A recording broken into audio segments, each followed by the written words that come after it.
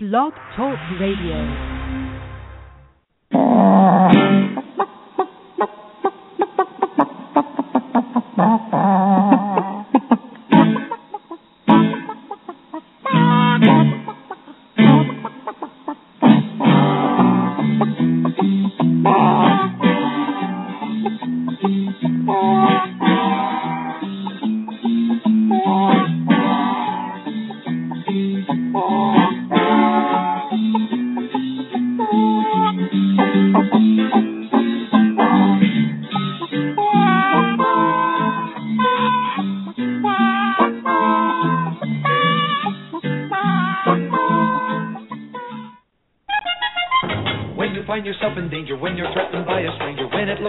Take a licking.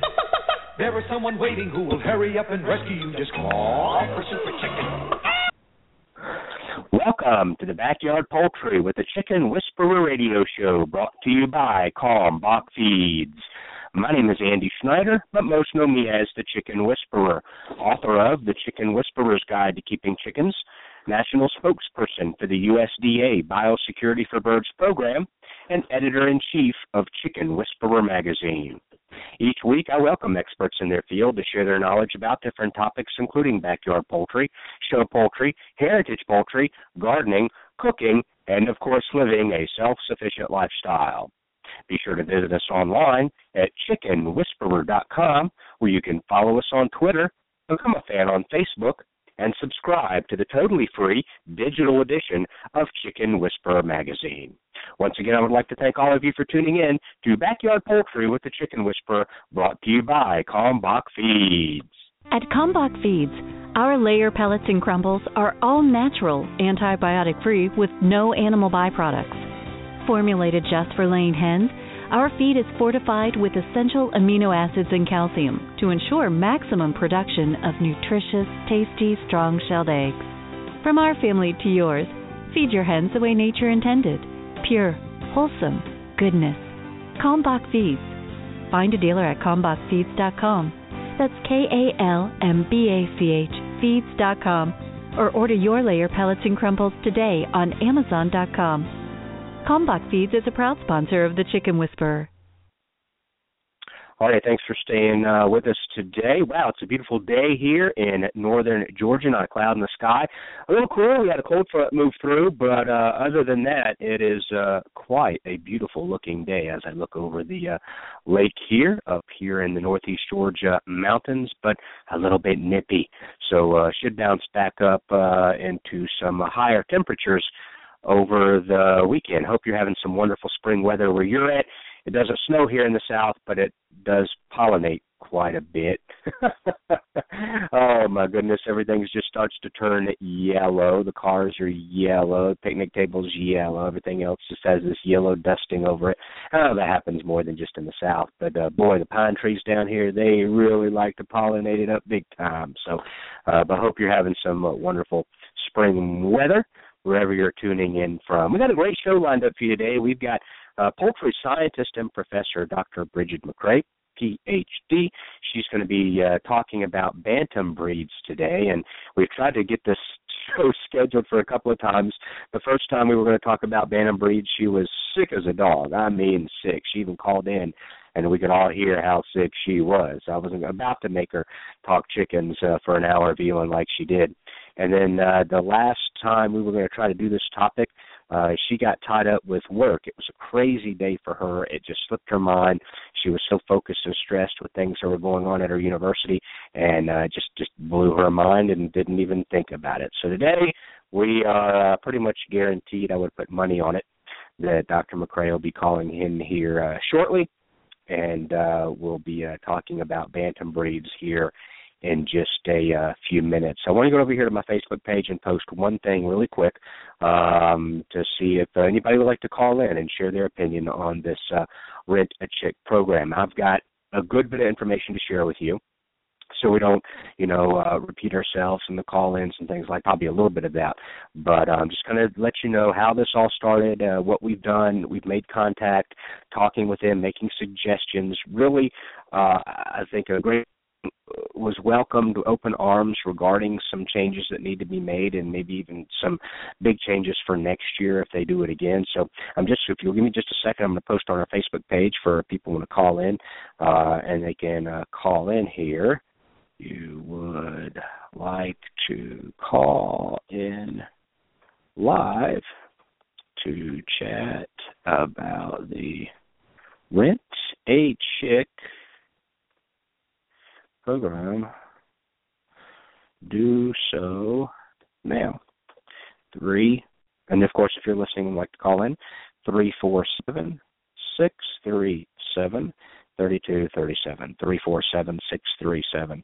347-637-3237. There, let me publish that. Make sure that took. And depending on Facebook's algorithms today, either 9 people will see that or 900,000 will see that. The Facebook algorithms sometimes drive you nuts. So it's funny, I'll post something like women's shoes with a chicken leg on them, and it'll be shared a gazillion times, and millions of people will see it. If I post something educational about, say, salmonella, avian influenza, coccidiosis, hey, it's I guess it is what it is. If you'd like to call in live to chat about the Rent a Chick program, do so now, 347-637-3237, and we'll see how many people partake in that. We may have some callers. We may not. If you're listening live and would like to chat, make sure you press 1 on your dial, and that'll let me know that you'd like to chime in on this topic. But so let me tell you kind of how all this got started yesterday. In fact, I'll scroll down a little bit on our Facebook page, because if you're following us on Facebook, you know all about this. Yesterday morning, someone had emailed me. I also saw it posted on, I think it was a Facebook chicken page, forum, I guess if you could call it, about this farm that was doing a Rent a Chick program for Easter. And it even got news media coverage. They were went into the studio at a local television news show, Your Carolina, I believe it was called, and took some baby chicks into there, and we're talking about this program and what they offer and the whole 9 yards. Well, I had posted a few things over on their page about, that meme that I created several years back about a picture of a baby chick. I am a baby chick, not an Easter basket surprise. I'm not a play toy, and several, at least 12 requirements that people need to realize, that they, need to be in a forever home up to a decade of life with these baby chicks. They're not just a photo opportunity, blah, blah, blah. So, and some links over to the CDC page where they talk about salmonella, how to protect from salmonella, the risks of salmonella from the baby chicks, and the numerous outbreaks of salmonella that we've had over the last decade due to mail-order hatcheries and the baby chicks. We even interviewed last year a family where their 14-year-old son literally almost died. I mean, we're talking they were planning the funeral while he was in ICU type of close to death. Until they figured out exactly what it was, got him on the right antibiotics, and now, thank the Lord, he's still alive and with us in his situation. And that was directly related to salmonella chicks that were bought from a mail-order hatchery. This was 2 years ago. Their story was fascinating because it was not the typical signs and symptoms of salmonella through salmonella poisoning. It was with the stomach cramps and the diarrhea and all that. They suspect that it was entered into this young man's body through a cut. So salmonella, salmonella's in the poop. Poop gets over everything, the tools, the coop, the floor, the roost, everywhere. The chicken's feet, they can attach to dust and fly through dust and land elsewhere. Anyway, they are as certain as they can be that the child got this through a cut or a wound, not by putting hands in the mouth, which we're concerned with children under 5. That's the issue. Oh, but they can be supervised by the parents with these baby chicks. Okay? Do you have kids? Do you have a lot of kids? Have you ever been a teacher? Under 5? I don't care how many times you say, don't put your hands in your mouth, don't put your hands in your mouth. Oh, all of a sudden their hands itch or they put their hands in their mouth. Before you can say stop, their hands are in their mouth. So that paints a nice picture. Oh, supervision with the parents. Yeah, paints a nice picture. So anyway, posted some of those things over there on their site, and then they reached out to me, and which was great. Caroline is a very, very nice young lady. She has her hands full this week with the big Easter egg hunt and everything else that's going on at their farm. And like a lot of things, I think they started this with great expectations and good intentions.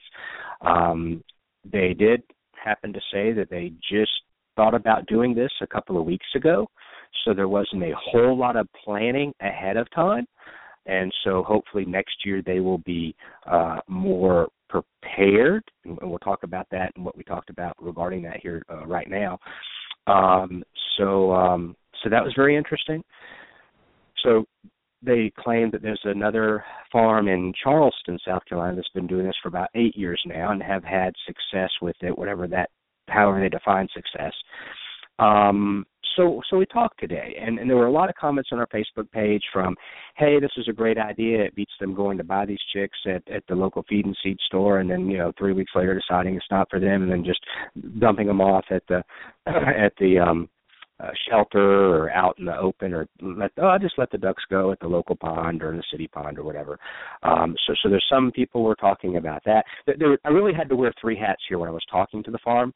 I had to wear my animal welfare hat to make sure that the chicks needed everything they needed, all the things that need to be incorporated in a brooder to thrive and have a healthy life. I had to wear my CDC hat working with them about the salmonella risks for those high-risk people under 5, elderly people with weakened immune systems, and go down that road with them. And then I had to wear my USDA spokesperson hat and talk about biosecurity. What's going to happen when all these 40 birds come back to your farm? What do you have any plans? And I started there first talking with this young lady after realizing that, hey, we just decided to do this 2 weeks ago. My sister printed up a little information sheet to hand out to everybody, and I'll get into what they're giving them and why we needed to make some changes there to let you know. So that was it.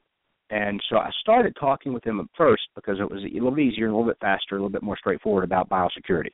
Now, I think they're doing 25 of these kits, two little baby chicks each, which is 50 birds. Now, in 2 weeks, when these 50 birds come back to your farm from 50 different locations, what are your biosecurity measures? And there really weren't any.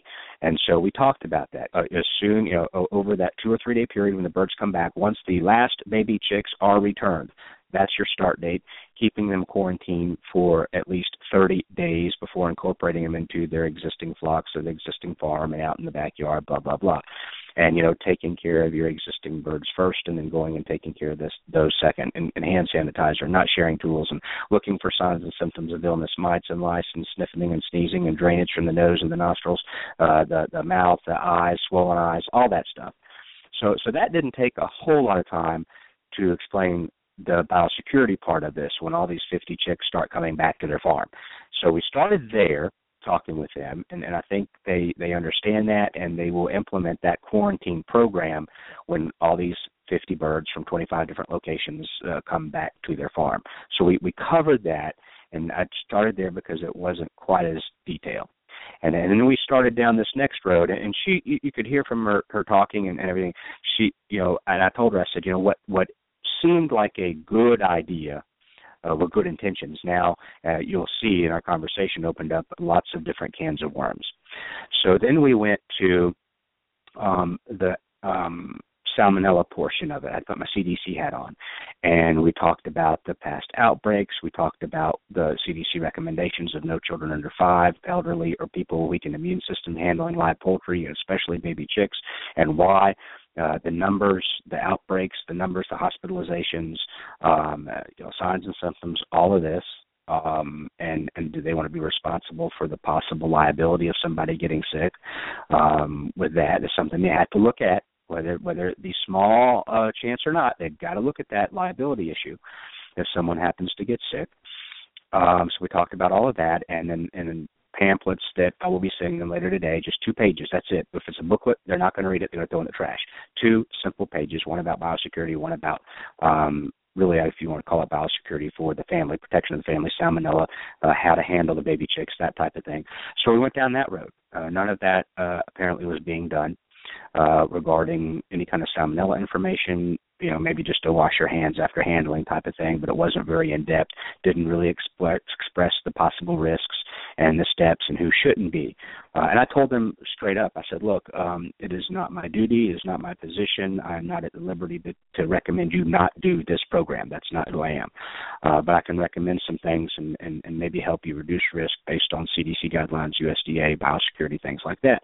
I said, at a minimum, if liability and really following guidelines, it may not fall on happy years, but at a minimum, if you want to abide by these recommendations from CDC and with your program, these 25 kits, have your guidelines for these folks that are interested in that. No children under 5, not the elderly or people with weakened immune systems, which you may have to ask them if they have a history of that. Cancer treatments, a weakened immune system, radiation therapy, chemo, some type of maybe a autoimmune, disorder, anything like that makes them susceptible to more illness or would make an illness if they got it hard to fight off, hard to defend against, or make the illness signs and symptoms if they got it even worse and maybe deadly. So maybe start there, and then give them these pamphlets about what they need to do to protect themselves from, the salmonella risk and things like that. So I had to put my CDC hat on. And then finally we got around to, okay, I walk up to your farm on Saturday and I say, hey, I want to do this. Let me sign up. What's involved? And it literally, I will tell you, quite surprised me. Because we know what 2 little baby chicks, most of us know what they require. We know the requirements of a brooder. They literally were going to give these people a cardboard box that's about 6 inches by 12 inches maybe, 6 by 12, 6 by 15, 6 inches by 15 inches, somewhere in that area. She wasn't exactly sure. But 6 inches by 15 inches rectangle with a lid that kind of closes with holes in it, kind of like maybe a little small cardboard pet carrier. They were going to give them that and 2 baby chicks and an information sheet and say, thank you very much, goodbye. That was it at that point. And so now you can kind of see where our concerns are based on the welfare of the animal hat comes into play.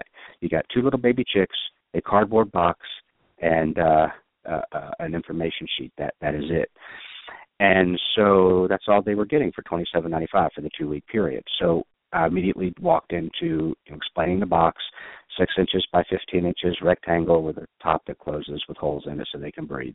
And I'm like, okay, let's start off with everything that needs to be incorporated in a brooder. First, foremost, my biggest pet peeve, let's talk about the heat source.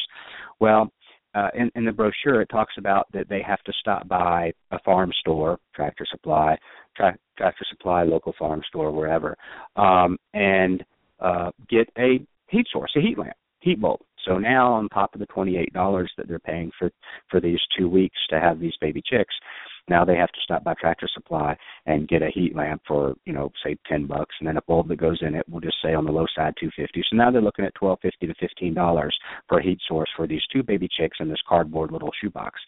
So we went down and explained to them about the fire hazard. I said, do you really think that these people are going to stop by Tractor Supply on the way home from? Are they? You can hear them now. Some of them are going to say, oh, they'll be fine. They'll be inside. They'll be in the living room. They'll be in the kitchen. It'll be warm enough in there for them. We don't need a heat source. So I think in the pamphlet it said they say stop by a farm store and buy a heat lamp with a heat bulb on it, or go to CVS Pharmacy and buy a heating pad and plug it in the wall and then set this box on top of the heating pad, and there's the heat for the baby chicks. So again, good intentions. Now we've opened all these can of worms. So now you have this little cardboard box at 6 by 12. You have this huge heat lamp with a heat bulb in it. Where are you going to mount it? You can't mount it on the cardboard box. It's too frail. It won't mount to it. So now you've got all these 25 people trying to figure out how to rig this. So they're going to mount it, they're going to clamp it to the back of a folding chair over this little box of 2 baby chicks. So that was a can of worms in itself, dealing with this heat source that they're not even providing. You have to do that on your own. So my issue was how many people are going to actually stop and take that step and do that. And then once they get home, they can't connect it to this little cardboard box. How are they going to rig it up? We always recommend clamp it, duct tape it, clamp it again, and then use S-hooks and chain to connect it. All these fail-safes. If one fails, you have another one in place. And so now that was a can of worms. So I'll move on for the sake of time. Then we talked about, when they get 7 days and older, they're going to try to start hopping out of this box. And they're like, oh, the box closes at the top. It's got these little slits and little nipples, and you just kind of close the box. It's got holes where they can breathe. But then now that defeats the purpose of the heat source because the box is closed, even if you have this lamp on top of this closed cardboard box. So that opened another can of worms. They're like, makes a good point. Then we talked about bedding. What kind of bedding are you giving these people? No bedding. Literally a cardboard box with 2 baby chicks and an information sheet. So an information sheet apparently says just put some newspaper down in the bottom of this, and there you go. So you know where I'm going with this. There's been, I don't think anybody recommends newspaper for the bottom of a brooder. It's going to get wet. It's going to get nasty. It's going to stink. We also know that it can be too slick for the baby chicks. It can create spraddle leg, which we don't want. So how many of these chicks are going to come back with spraddle leg because they're using newspaper that's not absorbent, that, may increase the chance of coccidiosis because you're not using bedding that is absorbent? How much is it going to really get cleaned out? We know how much they're going to poop. We know how much water they're going to spread, all in this cardboard box with the newspaper bedding, and have spraddle leg and maybe a higher risk of coccidiosis now because you're not using an absorbent bedding. Whew, yeah, a big can of worms, right? Good intentions, we've heard that many times. So, again, just politely working with this young lady. Say maybe they go out and buy 2 of these big bales of pine shavings from the feed store. They're about $5, and they buy 1 gallons of bags and fill them full of pine and offer them. So about twice a week, 2 little baby chicks, 6 by 15. We'll just say twice a week they change that bedding. You're looking at 2 little baby chicks at a minimum. Okay, so now they're looking at 1 gallon bags. Now I got it. So they were literally saying just put some newspaper down for the 2-week period for these baby chicks. So we think we maybe have talked them into getting a couple of things of pine shavings, the 1 gallon, 1 or 2 1-gallon Ziploc bags full of these shavings so they can change out the bedding appropriately to, again, try to have a cleaner brooder, maybe prevent some of those coccidiosis issues, and then the nastiness of the newspaper and the spraddle leg and what. So that was okay. Then we talked about the water. So what kind of water and feeder are you providing these folks? Nothing. Again, in that information sheet that they get, it talks about using a little saucer or some type of little dish for the water and the food. Now, I'm not totally well, let's talk about this, the food. She said, I got the lid of a peanut butter jar. Turn it upside down, and you've got a little dish there, and you can put feed in that. Okay, fine. They'll scatter it everywhere. They'll walk in it. They'll poop in it. But even regular chicken feeders, they can poop in and walk in. I get that. But that's the lesser of 2 evils, is having somebody around the house now try to find some type of mason jar lid or something that they can put in there to put the food in. Next, they wanted to do the same thing with the water. I'll just get a saucer and put some water in it. So we had to go down that road with them about, and you know where I'm going with this, now the baby chicks are going to be walking in this saucer, laying down in the saucer. They'll be getting their fluff wet in the saucer, which means now they're going to get cold because they probably don't even have a heat lamp if they even decided to stop and buy one, and then setting this cardboard box on a human heat pad for your aches and pains that you bought at CVS probably isn't going to be enough heat now that you have a wet chicken, a wet baby chick that walked through this saucer of water or fell in the saucer of water or decided to fall asleep in the saucer of water, or the peanut butter lid turned upside down with water in it and falls on its back, can't get up, drowns, but it gets wet, gets cold, and there's no heat lamp or no heat source, and so now we've opened up another can of worms regarding the water and the feeder. And so you see where I'm going with this. So just good intentions end up just, again, their words, we just thought about doing this 2 weeks ago. And then they just kind of put this together, thinking, this is simple. So I'm so glad they reached out to me. I'm so glad I got to talk to them, and it was not my place nor my position to tell them that I would recommend not doing this at all. I wasn't going to go down that road. CDC can go down that road if they contact and reach out to them, or the USDA can. I said, that's not my position. I would at least like to see you at a minimum recommendation abide by these CDC recommendations of no one under 5, elderly, that type of thing. Went through the salmonella risk, handing out these two pieces of paper. And then at the end of the day, when you're handing them this kit, stress a couple of things. Read this page, and then please, whatever heat source you choose for your 2 weeks, please do whatever you can to reduce the fire hazard so your house doesn't burn down. So see what I'm going. So all these folks that initially were posting on the Facebook page yesterday, this is a lot better than them buying some chicks at the store and bringing them home and then 3 weeks later deciding it's not for them and then just throwing them out or taking them to the, I get that. I get that for this program, people who might be, but see, there's a whole lot more than that. You got to dig deeper. On the surface, and I posted this yesterday on my Facebook page, on the surface, this may look good. This may even sound good on the surface, but let's dig a little deeper. Let's get 2 pieces of paper, write down the pros, write down the cons. Now we know more information about what these people were getting when they signed up for this for $27.95, a cardboard box with 2 baby chicks in it and a sheet of paper explaining what to do. That was it. And let's see who fills up their page first, the pros or the cons. And on the cons, we need to talk about if they're willing to take the liability. We need to talk about salmonella. We need to talk about animal welfare and the treatment of these chicks. We need to talk about biosecurity when the chicks come back. We need to talk about the water and the feeder that they're not getting, the heat source they're not getting. And all of this, I guarantee you, we will fill up that page of cons a lot faster than we'll fill up that page of pros. And we're talking about live animals that depend on you. Bottom line, Dr. McCrea, we're going to bring her live here in just a second, get her 2 cents worth on this, but she said oftentimes, maybe if you can't do it right, if you can't spend the money to do it right, don't do it at all. And that really rubs a lot of people raw. I'm telling you right now, it really does when you say, and I've started posting a lot of times, it costs money to raise poultry correctly, to raise backyard chickens correctly. It takes money. And if you're not willing to do the research ahead of time and spend the money required to have that predator-proof coop, to bury that fence 2 feet deep for your run, to actually have a roof on your run, then you're going to have problems. You're going to have those predator attacks, and there are already too many of those posted on Facebook as it is, but you're going to have all these issues. And it'll probably cost you more in the long run anyway. So just like with this, it's more than just, this is a great idea because it'll solve this problem. Dig deeper. Scratch under the surface. And now I've tried to do that by contacting them and explaining to you guys about what's under the surface.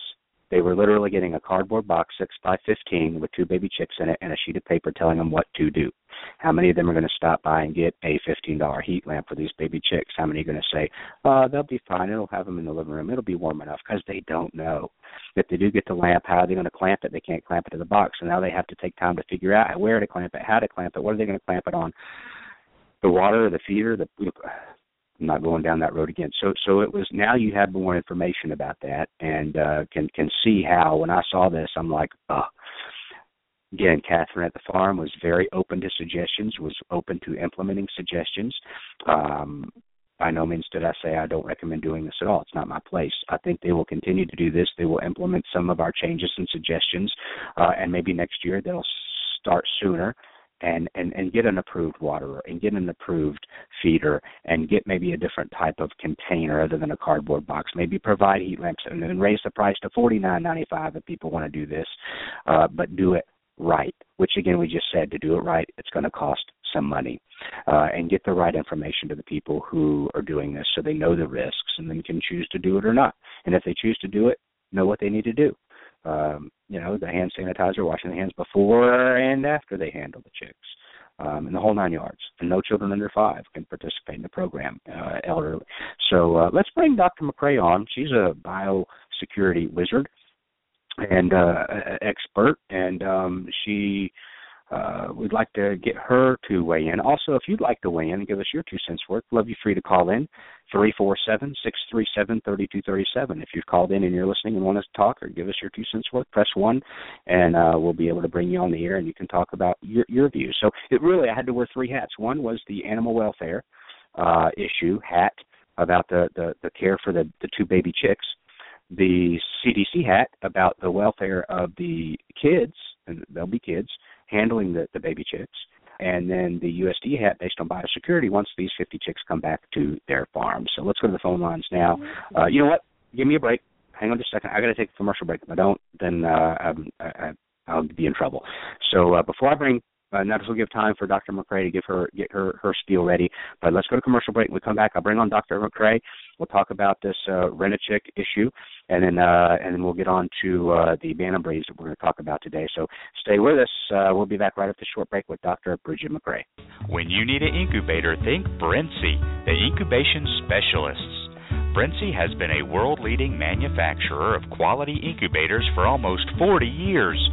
They manufacture incubators that hold anywhere from 7 to 380 eggs with high-quality electronic and digital controls, including precise humidity controls and programmable egg turning, all at surprisingly affordable prices.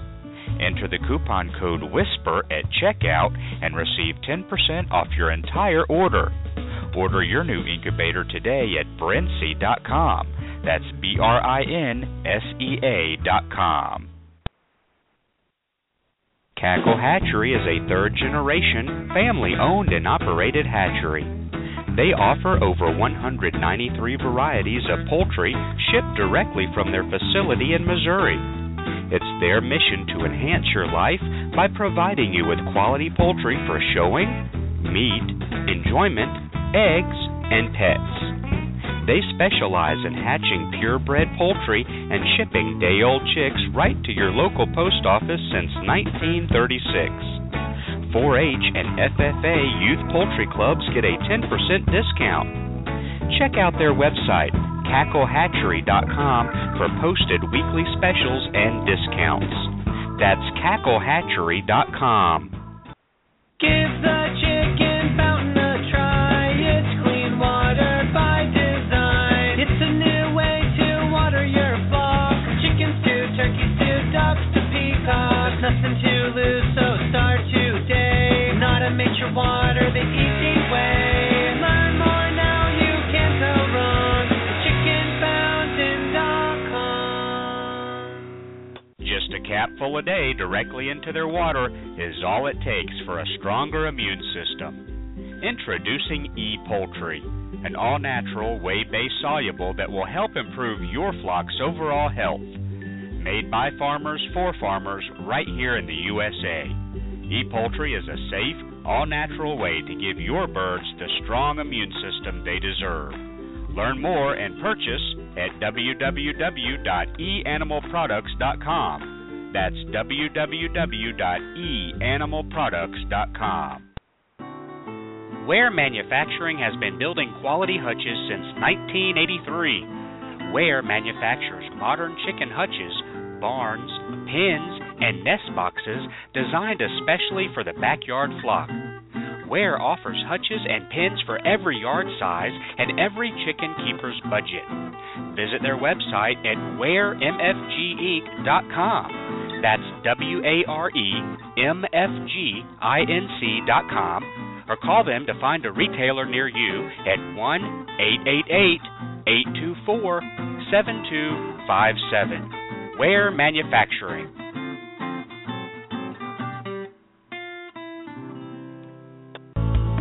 Ideal Poultry has been a family-owned and operated business since 1937. Their business is built on customer service and quality poultry, from rare white and brown egg layers to broilers, ducks, turkeys, and bantams. Ideal Poultry is the largest supplier of backyard poultry in the United States, shipping close to 5 million chicks annually. Visit them online at idealpoultry.com. That's idealpoultry.com. Hi, I'm country music artist Nathan Osmond, and you're listening to Backyard Poultry with the Chicken Whisperer. And the mighty bird against prejudice continues his fight for law and order. So when you hear that cry in the sky, you'll know it's Super Chicken. All right, thanks for staying with us today. One thing I want to say right now, because I'll forget later, totally kind of off topic but related to yesterday. There were rumors going around, and there were actually posts being posted on Facebook in some of the chicken forums that Ideal Poultry out of Cameron, Texas, was shipping dyed baby chicks to feed stores across the country, and this is chicken poop. It is not true. They were the first sponsor we ever had here on Backyard Poultry with the Chicken Whisperer 9 years ago. That's how long they've been with me. I've toured their hatchery. Awesome folks. I reached out to them saying, in fact, my note said, please, please, please tell me you're not doing this. I didn't think y'all were. I think we've had this conversation before. And no, they are not. And they have not done that in many, many, many years. In fact, in many states around the country, it is illegal now to even do that or sell that based on the enticement of the, oh, look, baby chicks for Easter type of mentality. So, no, if you ever see that online, I would ask you to do me a favor. That if you, Ideal Poultry, they are not doing that. I talked to the owner yesterday. They haven't done that in years and years and years. So I don't know where that got started. But there were at least 2 posts and maybe more. They said they saw other places. Then it was tied back to Ideal, but it's not the case. If you see that, say this is not true. This is chicken poop. They are not. Call and ask them yourself, but they are not doing that. So I wanted to make sure and for the record get that out there. Okay, let's bring Dr. McCrea on the line, and we're talking about the Rent a Chick program. 2 weeks, cardboard box, 2 baby chicks. Here's a pamphlet. Go for it. See you later in 2 weeks. What say you, Dr. McCrea? Hi. Well, this has been interesting because I missed the very start of this, and I didn't know where that was taking place, but Love for Poultry sent me straight in the chat room, and it's happening in South Carolina because I went online to Google and typed in Rent-A-Chick, and there's actually something similar to this going on in Pennsylvania. And, one of the first things I thought about is this is a great way to sample the environments in which chicks are raised for a short period of time. You can think of these birds as sentinel animals.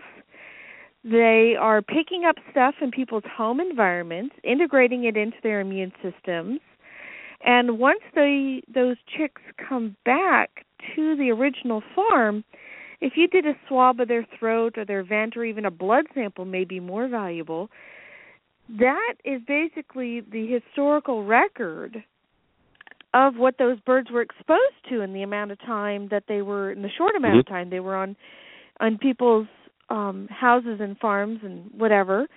And wouldn't that be just a great way to see what chicks are exposed to just in the short two-week period of time? That's my inner scientist screaming, hey, wow, they just put together a really interesting sampling system, and wouldn't it be great to find out what these chicks were exposed to in that short period of time? Yeah. Well, your willingness to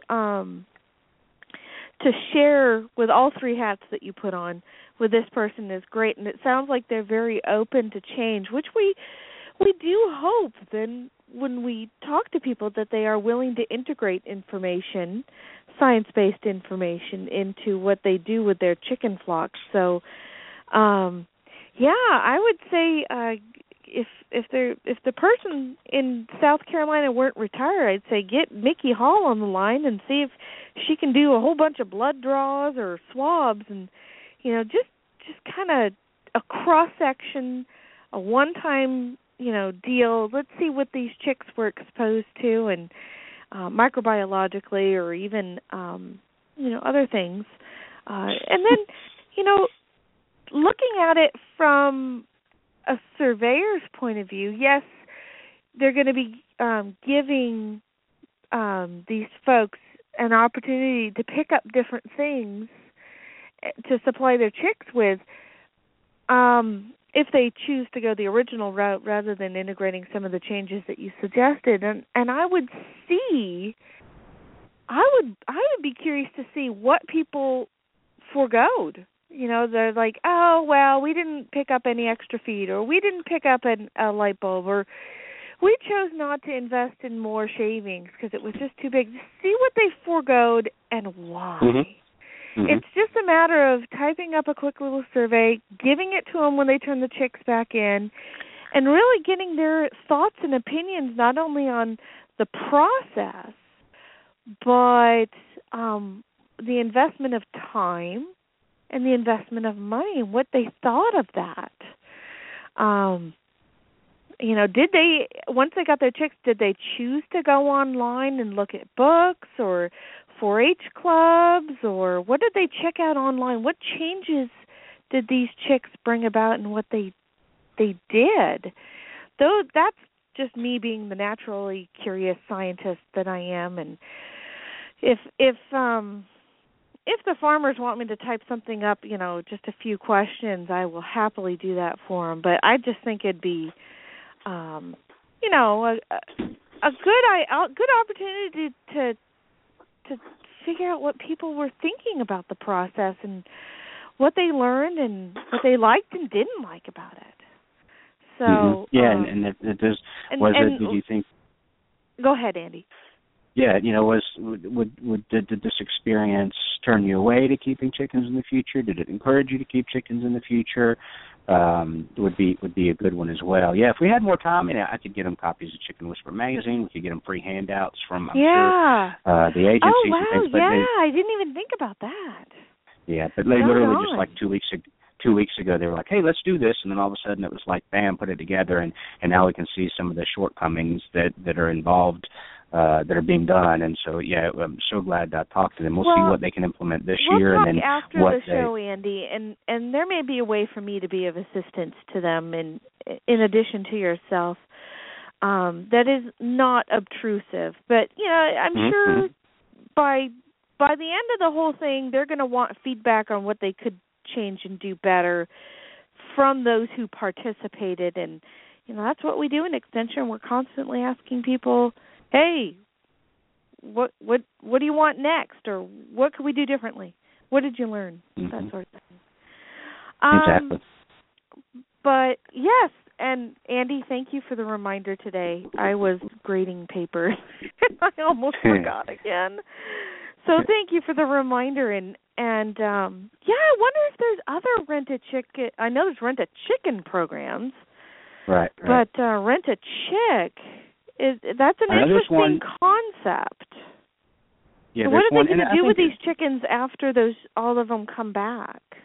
Yeah, I didn't go down that route. We just talked about biosecurity to do when they come back, and I know there's a farm in Charleston, South Carolina that's doing it. They've been doing it for 8 years. This farm kind of said, we can do that too, and kind of put it together real quick. And so there's probably others that are doing it around the country, just kind of under the radar, if you will. If we know of 2 that are doing it, there's probably more doing it than just them. So. We'll see how it pans out. I'll definitely be following up. I also want to see how many come back, or don't come back, rather, or come back dead.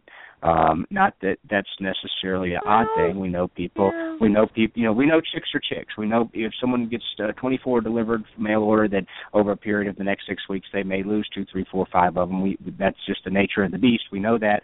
But so to see if they had 25 or 50 go out, how many actually come back?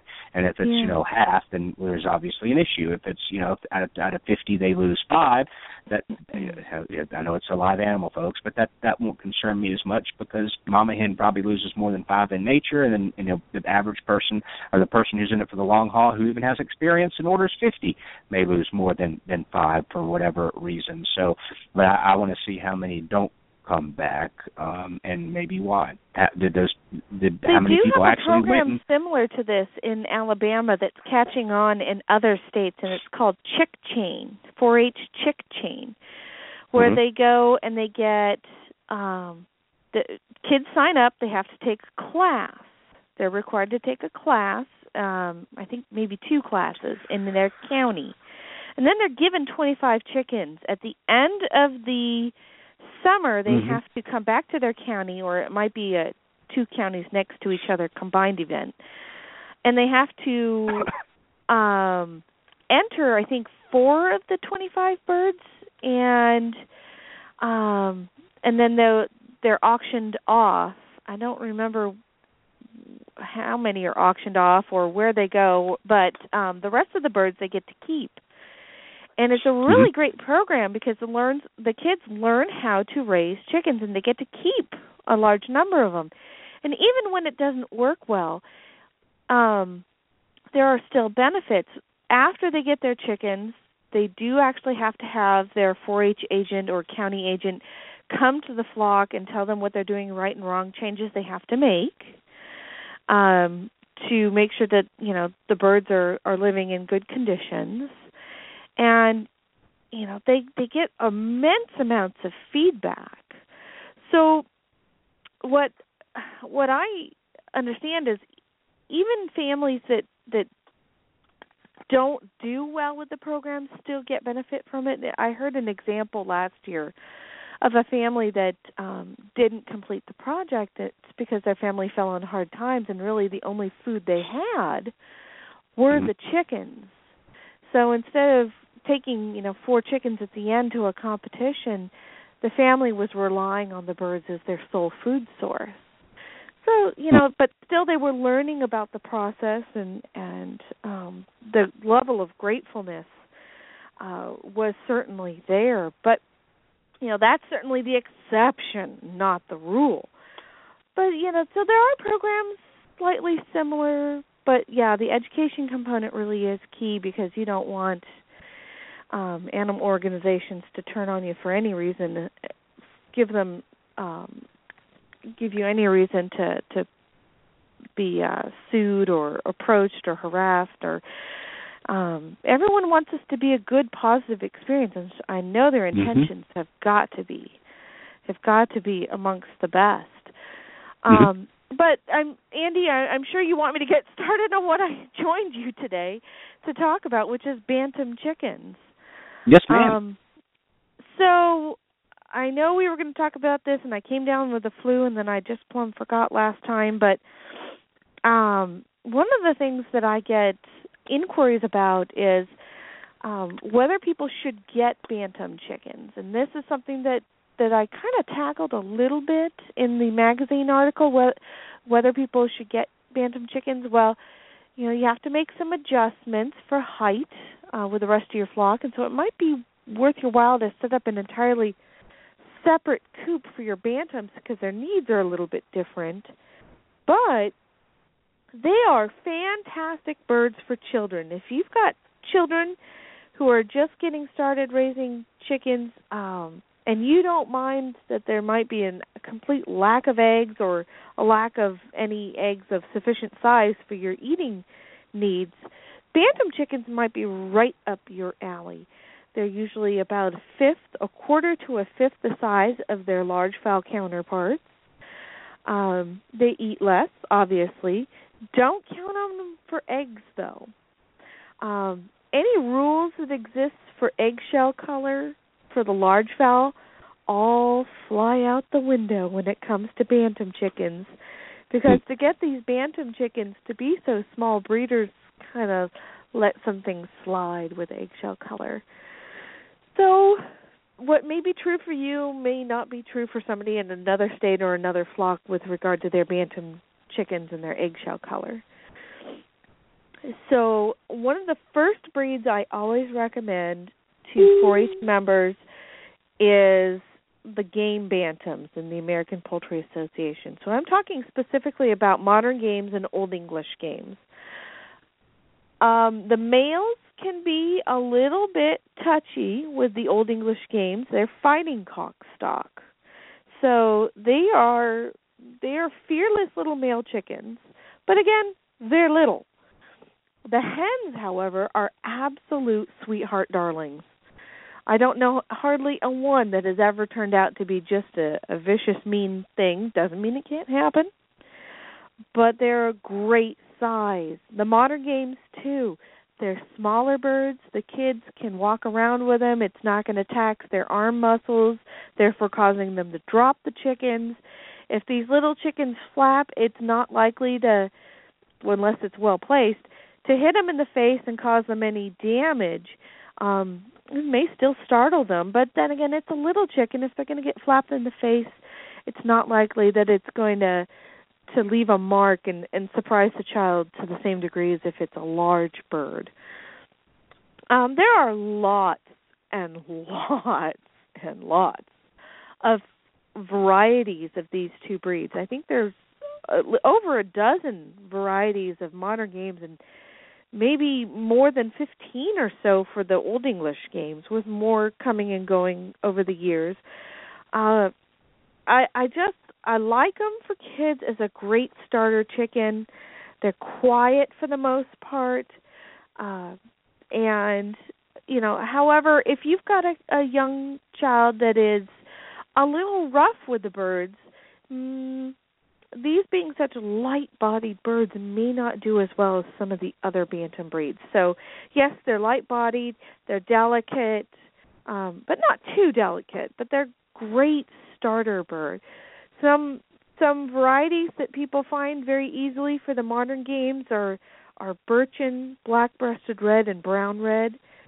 Same for the Old English game. Probably black-breasted red and red pile are amongst the easiest to find.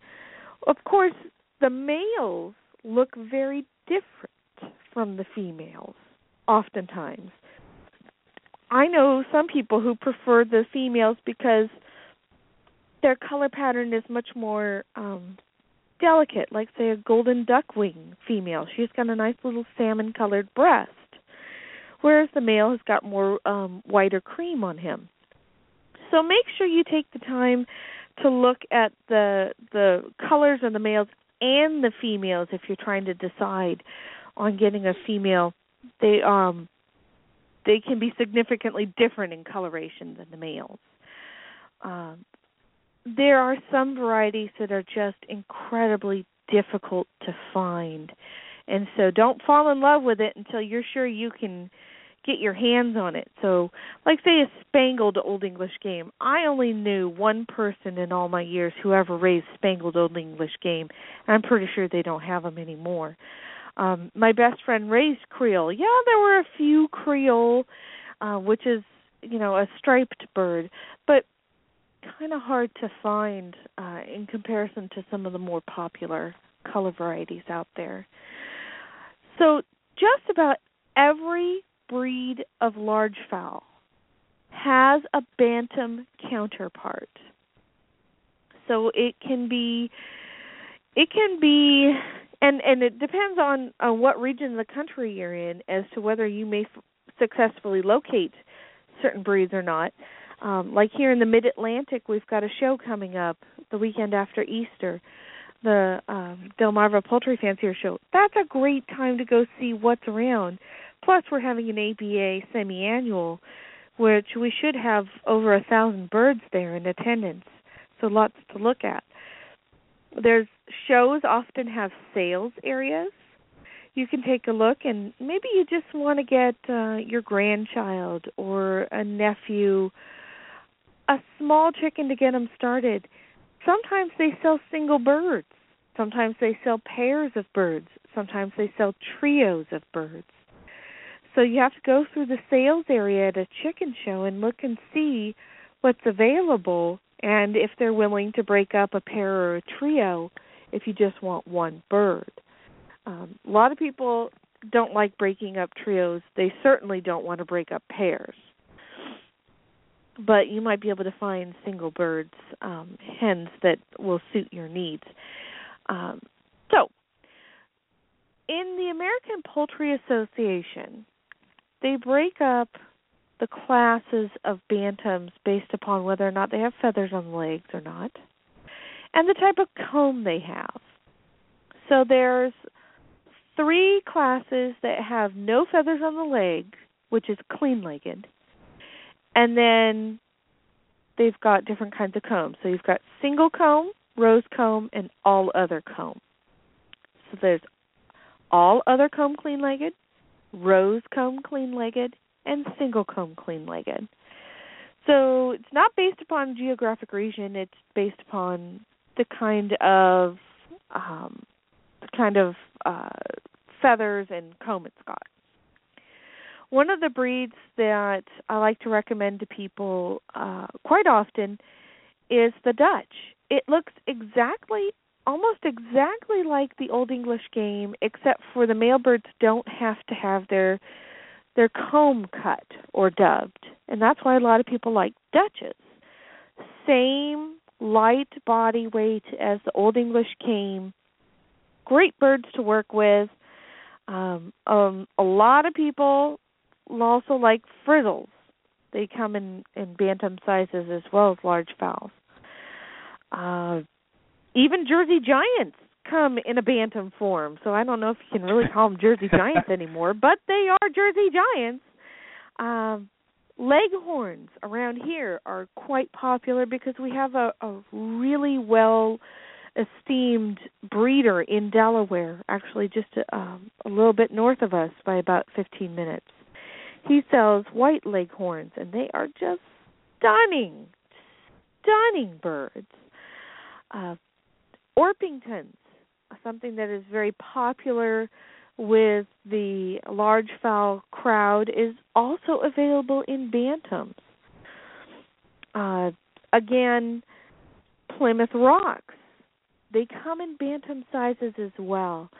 And barred Plymouth Rocks, white, black, there's even partridge and silver penciled. And if you've never seen a silver penciled, boy, are you in for a surprise. Those are some delicate looking feathers.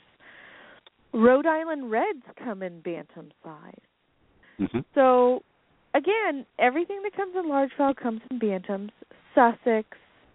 Things that I would say, let's take a step back from this breed for a moment and see if you're ready for it. Even though they are just gorgeous birds, they require a little bit more care than your happy-go-lucky birds that you may pick up at the feed store or in a catalog. Japanese. Several things. They have an oversized single comb. They have a squirrel tail, and they have dwarf legs. So it means they carry themselves very close to the ground, to the point that they actually sometimes drag their wing feathers on the ground. They can still be really good flyers, though. Just because they're smaller doesn't mean that they aren't fully capable of flying. And again, here on Delmarva, we've got a breeder of Japanese that is really quite prolific and well known. Other breeds that I would say, let's take a moment and think about this, are the frizzles. Again, any time where you disrupt the normal airflow over a bird's body by curling the feathers means that they could be susceptible to getting cold. And yeah, it's fun to cross just about any breed with a frizzle to see if it frizzles. But that means it's also a bird that you have to take better care of, especially in the winter time. They can't keep the heat on themselves as well. And you just need to really baby them much more than you would with your regular flock. Naked necks, same thing. They come in bantam size. And again, they don't do really well in the super cold. You might have to knit them a little turtleneck. Or actually, they're thinking about crossing naked necks with broiler chickens in the tropical regions of our planet to see if they do better at dissipating heat. Yes, we like to keep our chickens warm, but not so warm that they don't grow so good and can't provide a sufficient food supply. So, they do really well in the warmer regions. For those of you who have hard winters and cold winters, you got to think about your naked necks and how you're going to keep them warm, even though you might not be able to do a bit of worrying for the rest of your flock. Phoenix. Phoenix have really long tails, and the males don't ever molt that main set of sickle feathers. So maintaining your birds, your phoenix birds, in such a manner as they don't damage their tail feathers is a little challenging. Where these birds were developed, which is Japan, they're called the Japanese long-tailed fowl or the onagadori. They come in large fowl sizes as well, and they're the national bird of Japan. What they do is they basically wind the tail up and wrap it in silk, and they hang it on a hook next to the rooster when he's in the coop. And they have specially designed coops. And then, of course, you have to unwind that tail, and actually you have to walk your rooster every day so he gets exercise. So during World War II, this breed was in serious danger of being wiped out, and it was actually saved by some researchers at my old institution, UC Davis, through some cryopreservation techniques. So you may want to think about some of these breeds that have a little bit more care to them. Yes, they come in a smaller size. So think about what you might be able to do to accommodate that bird. And, of course, Delawares come in a small size, and I got to put a little plug out there for my state, Delaware. you may consider raising Delawares. They're really kind of fun. Very hard to find, but I think that they are just beautiful, Andy, are New Hampshires. Very hard to find. Gorgeous chestnut red color. Can be just a little bit more aggressive, but finding them in a bantam size, golly, I just always find myself in a jaw-dropping situation when I find a nice pair to take a look at. Okay, I figured let's move on to the rose-comb clean-legged. Now we start to talk about some of the breeds that only come in the bantam size. Of course, the first true bantam breed was the Seabright, developed by Sir John Seabright. And Seabrights only come in two varieties, golden and silver. So basically, the center part of the feather changes colors. Golden means it's a yellow center with black lacing around each feather. Silver is white with black lacing around each feather. A lot of people can get really bad Seabrights. It's really easy to pick up a bad pair of Seabrights. I've seen Seabrights enter our fair with single combs. And people are so shocked as to why they get disqualified. They're like, well, when I bought it at the feed store, it said Seabrights. Yeah, well, they're feed store chickens. And, just don't get yourself into a situation where you get yourself disqualified and feeling bad about yourself. Have somebody come over and take a look at your chickens before you enter any competitions, especially if you bought them at a feed store. Seabrights are nice. The hens are nice. The males can be real jerks, though. I'm just being honest. Not every single bird's a real jerk, but they're that real pugnacious attitude. Like, they're going to come at your ankle and they're like, "I'm taking you down." And you're like, "No, you're not, bird." Okay. But the females are super sweeties.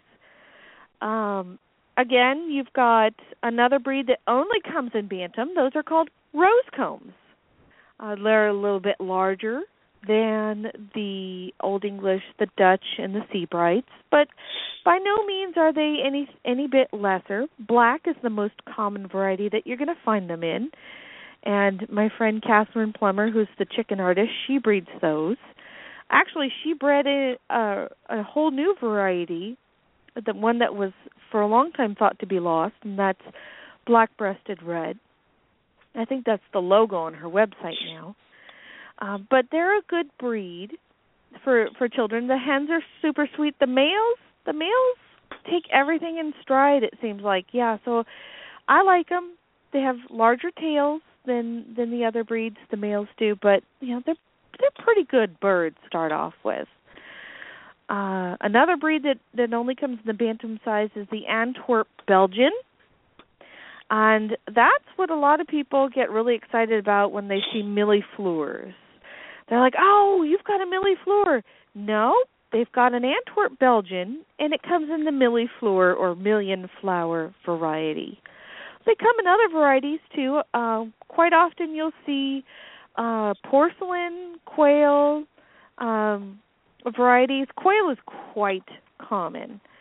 So keep your eyes open for those breeds and those varieties. They're pretty special. Of course, you find a lot of Wyandottes, a lot of Rhode Island Reds and Rhode Island Whites. Both of those come in rose-comb varieties. And Leghorns. Leghorns also come in rose-combs. Again, larger comb size, simply as the nature of the breed.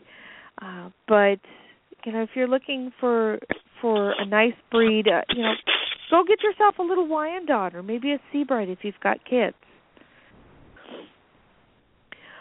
So the all other comb clean-legged bantam class has a few breeds in there that are familiar for folks.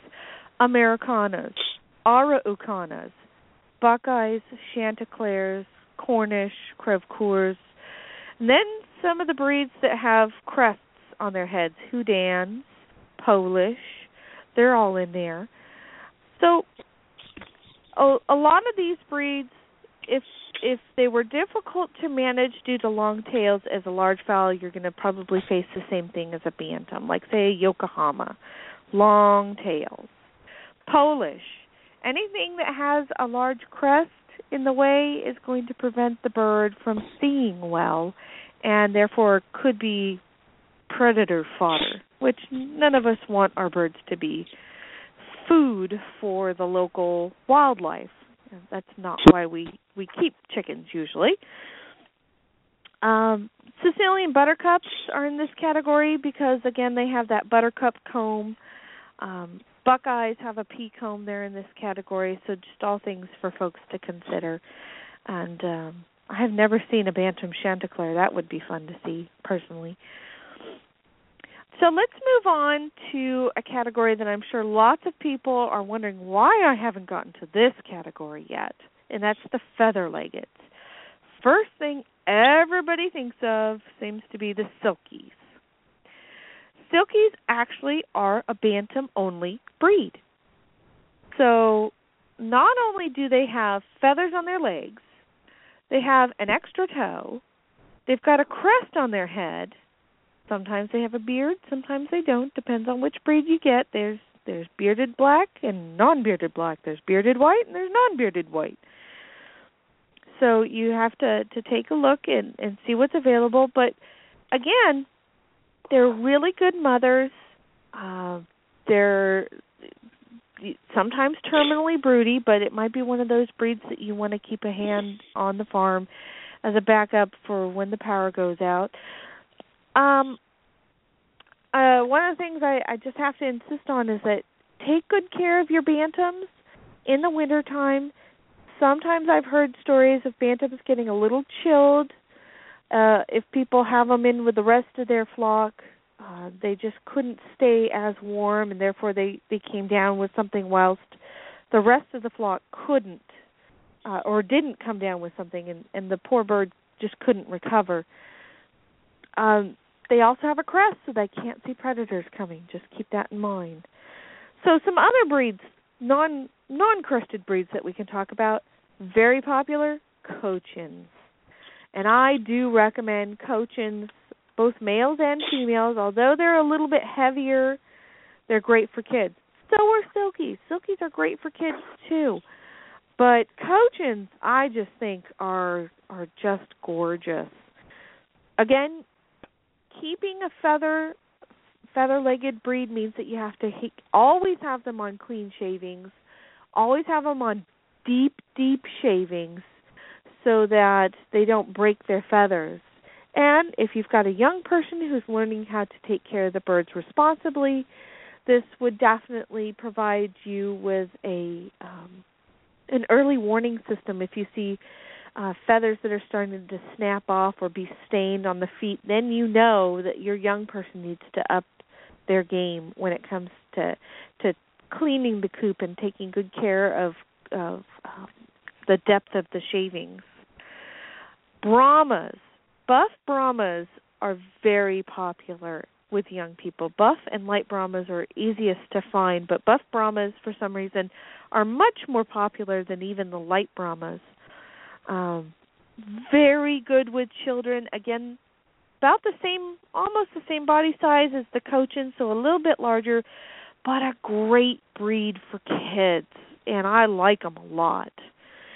In showmanship, if you're in 4-H showmanship, we don't recommend that 4-H poultry showmanship that you use a crested or feather-legged breed. Again, because they sometimes don't want to walk, or it's difficult for them to walk. But I've seen a great many young people do really well with Brahmas in showmanship. Not quite as much with Cochins, but yes, with Brahmas. A breed with what a lot of people may not be familiar with is the booted bantam.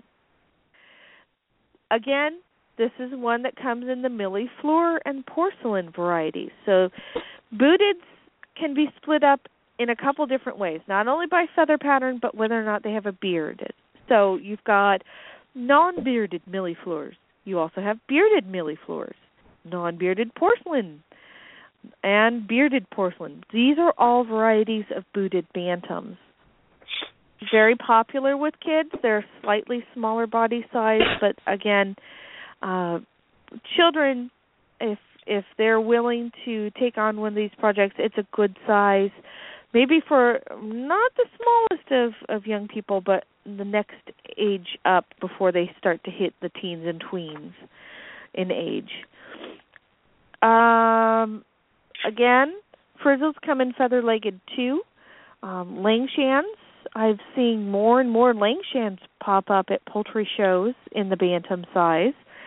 I haven't seen young people with them, but I'm definitely seeing more and more adults with Langshans in the black, white, and blue color varieties of feathers.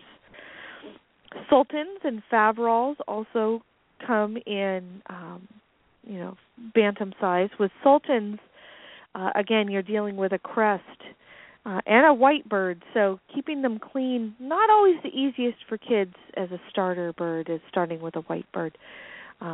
But by no means are silkies out of the question for you. I wasn't going to talk about this initially, but then after having a conversation with one of my friends, they're like, you're going to talk about bantam ducks, right? And I'm like, well, I wasn't gonna, but okay. So it's come in a bantam size as well. Actually, the mallard duck is a bantam duck size.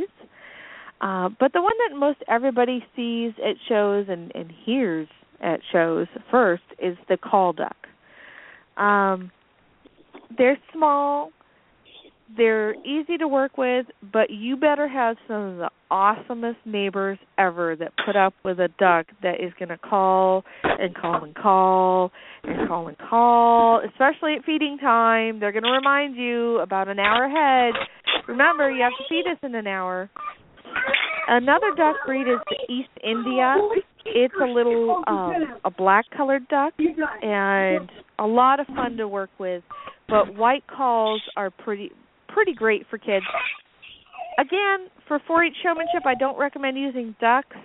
But if you were going to use a duck, I'd use a small one that's easier to work with.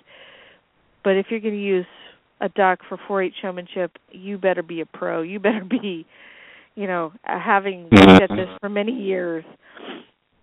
But yes, duck breeds do come in bantam. No, there are no bantam goose or guinea fowl breeds or turkey breeds. Sorry, doesn't happen. But those are some of the breeds and things that you need to consider. I really do like to promote the Old English game and the modern game, just because those hens are so light-bodied and easy for the really young kids to get started with, as well as the rose combs for young people to get started with. The rose combs, the Dutch, the silkies, and the games. So those are the ones that are super easy for kids to handle, usually have a great attitude. And, if they want to move on to something else after they've been with their first breed for a few years, great. Maybe they will, choose a large fowl breed or another bantam breed, but it's a good starter bird that's not likely to hurt the really young ones that are, 4, 5, 6, or even 7 or 8 years old.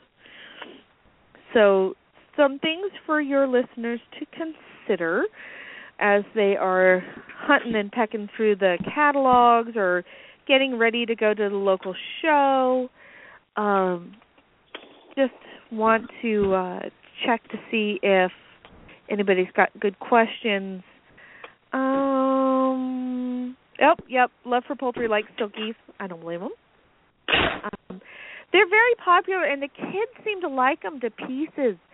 But a lot of people need to put thermometers in their coops with their silkies to make sure that they are at least realizing what the temperatures are getting down to for those birds. And I don't see silkies lasting as long as some of the large fowl breeds, and it's because they're getting chilled in the coop, and people just aren't providing them with sufficient amounts of heat to make it through those super cold winters that we can have in parts of the country.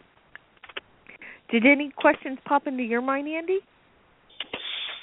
No questions. I've had my share of Bantam Breeds, and have enjoyed them. We always kept them separate from our other large fowl, and but we've had got a lot of different ones, especially when we're getting people started, just to share with them what they look like, what they can expect, and different things like that. So we've had our share of silkies and cochins and seramas and just anything, which are small, even tinier. But yeah, we've had our share of Bantam Breeds, and I actually just to let you know, I did forget to talk about the seramas and the nankins. I can't believe I did that. But yes, there's two other small breeds that I forgot to mention. It is really hard to find a nankin, and if you find them, you need to tell other people where they can find them, because again, small, light-bodied bird. The hens are sweet. Seramas have a more pugnacious presence, but the males tend to be just sweethearts. Although they're going to look like they're going to take on the world, but when you go to handle them, they're like, oh, okay, fine, whatever. And we've got some Serama breeders here in, they put on a good show. We've got Serama breeders here in the Delmarva Poultry Fanciers Club, and they do a good job with a tabletop show at our show every year. Beautiful birds. There's a couple of different associations for Serama breeders, so before you pick up your first Serama, make sure you decide what camp you're in, because I think that there's two very distinct groups, and how they like to do things are somewhat different from one another. Make sure you do your homework. Cool beans. Alrighty, yeah, it's another very, very popular, especially on the show scene, and a lot of people have them. They'll incorporate them with other breeds as well, so they're truly very popular. So it made sense to have this as a topic for the show, especially as people are going out and picking breeds they want, because it is the season to do so. So thank you very much, Dr. McCrea, for coming on. We appreciate it. We finally got Bantam Breeds out of the way. After a couple of tries, we finally did it. So we look forward to seeing you back here on, April the 7th. I think will be the first Thursday in April. So we'll look forward to seeing you there. We'll have another great topic with Dr. McCrea. Thank you very much for joining us. Always great to have you on. Thanks, Andy. Thank you. Take care. Bye-bye. Since 1921, Stromberg's has been a family-owned and operated business providing quality poultry and poultry supplies to their customers. Today, the Stromberg's family offers over 200 different breeds of poultry, including chickens, waterfowl, and game birds. They also offer poultry supplies for both the beginner and experienced poultry keeper. Stromberg should be on the top of your list when it's time to order your new day-old baby chicks and poultry supplies. Order online today at strombergschickens.com. That's strombergschickens.com. Are you in the market for a new chicken coop? Want one that will outlast all the others? Then look no further than Urban Coop Company. All of their coops are made from appearance-grade Western red cedar right here in the USA. Urban Coop Company coops are designed to be both beautiful and functional. I invite you to visit their website to learn about the many features of their coops and check out their integrated coop accessories that will make your life easier. They're passionate about building great coops because they know you're passionate about your backyard chickens. Visit their website at urbancoopcompany.com. That's urbancoopcompany.com. Do you provide a heat source for your backyard chickens in the winter? In most cases, it's not necessary. But if you choose to provide a heat source for your backyard chickens, it's imperative to use a safe and effective heat source, and the only one I recommend is the Sweeter Heater. The Sweeter Heater is a safe, completely sealed, washable, non-breakable, energy-efficient, long-lasting, and reliable specific area heater that comes with a 3-year warranty. Ditch the dangerous heat lamp this season and invest in the only heater I recommend, the Sweeter Heater. Purchase the Sweeter Heater online at sweeterheater.com. That's sweeterheater.com. Hey, it's the Chicken Whisperer. If you're in the market for a new incubator, then look no further than GQF. They have a great selection of tabletop and cabinet-style incubators at prices you can afford. I love my GQF Genesis Model 1588. It has a large picture window and an automatic thermostat, which makes for a better hatch every time. Go pick out your new incubator at gqfradio.com. That's gqfradio.com.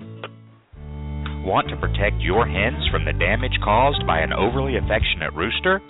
Nothing protects hens better than the Hen Saver Hen Apron. Hen Saver Hen Aprons come in several different sizes to fit both bantam and large fowl hens. They also come in several different styles and colors. Give your hens the protection they deserve by purchasing Hen Saver Hen Aprons today. 100% of all proceeds goes to provide care to rescued animals at Crazy K Farm in Hempstead, Texas. Purchase your Hen Saver Hen Aprons at hensaver.com. That's hensaver.com. Kalmbach, Kalmbach, Kalmbach, Kalmbach, Kalmbach,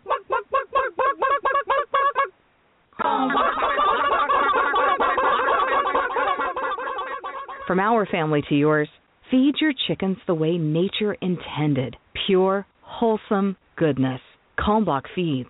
Visit our website at kalmbachfeeds.com. That's KALMBACH Feeds.com. Or order today on Amazon.com. Kalmbach Feeds is a proud sponsor of the Chicken Whisperer. All righty. Thank you very much for tuning in today. We do appreciate it. I wasn't able to get the chat room open on my laptop, so if you were asking any questions in there, I wasn't ignoring you. I just couldn't see it. Apparently opened it up, but I had wiped and rebooted my computer earlier in the week and haven't downloaded Flash, so it was not opening. And then for me to do that, I had to reboot everything, and I'm not going to do that while I'm on the air. So I wasn't ignoring you in the chat room. If there were any questions directed to me or Dr. McCrea, I could see nothing. Could see nothing in there. So hopefully by the next show we'll have it back up and running, at least where I can see and communicate and say howdy and all the above. So thanks for chatting in the chat room. Thanks for tuning in. We'll be here this Thursday. Yep, this coming Thursday, 2 days from right now, 2 p.m. Eastern Standard Time. We're going to welcome Peter Brown, also known as the Chicken Doctor. That's this Thursday, 2 p.m., right here on Blog Talk Radio. So, and I'll keep you up to date on the issue with the Rent-A-Chick and the updates and the follow-ups with that. I think it's very interesting. I'm glad I reached out to them because, yeah, without a doubt, probably without saying, the program needed some tweaks and some upgrades to it to ensure several things. Again, my three hats: the animal welfare upgrades, the biosecurity upgrades, and, of course, the salmonella and health risk for the humans upgrades in their program. And so hopefully next year they'll have more time to implement more. Let's see. What's the word I'm looking for? Employ more safety measures, awareness, education, and that sort of thing. So we'll be working with them and sharing with you what all we do with them. So thank you very much for tuning in. We'll see you this Thursday, 2 p.m. Eastern, with Ask the Chicken Doctor. Until then, God bless everybody.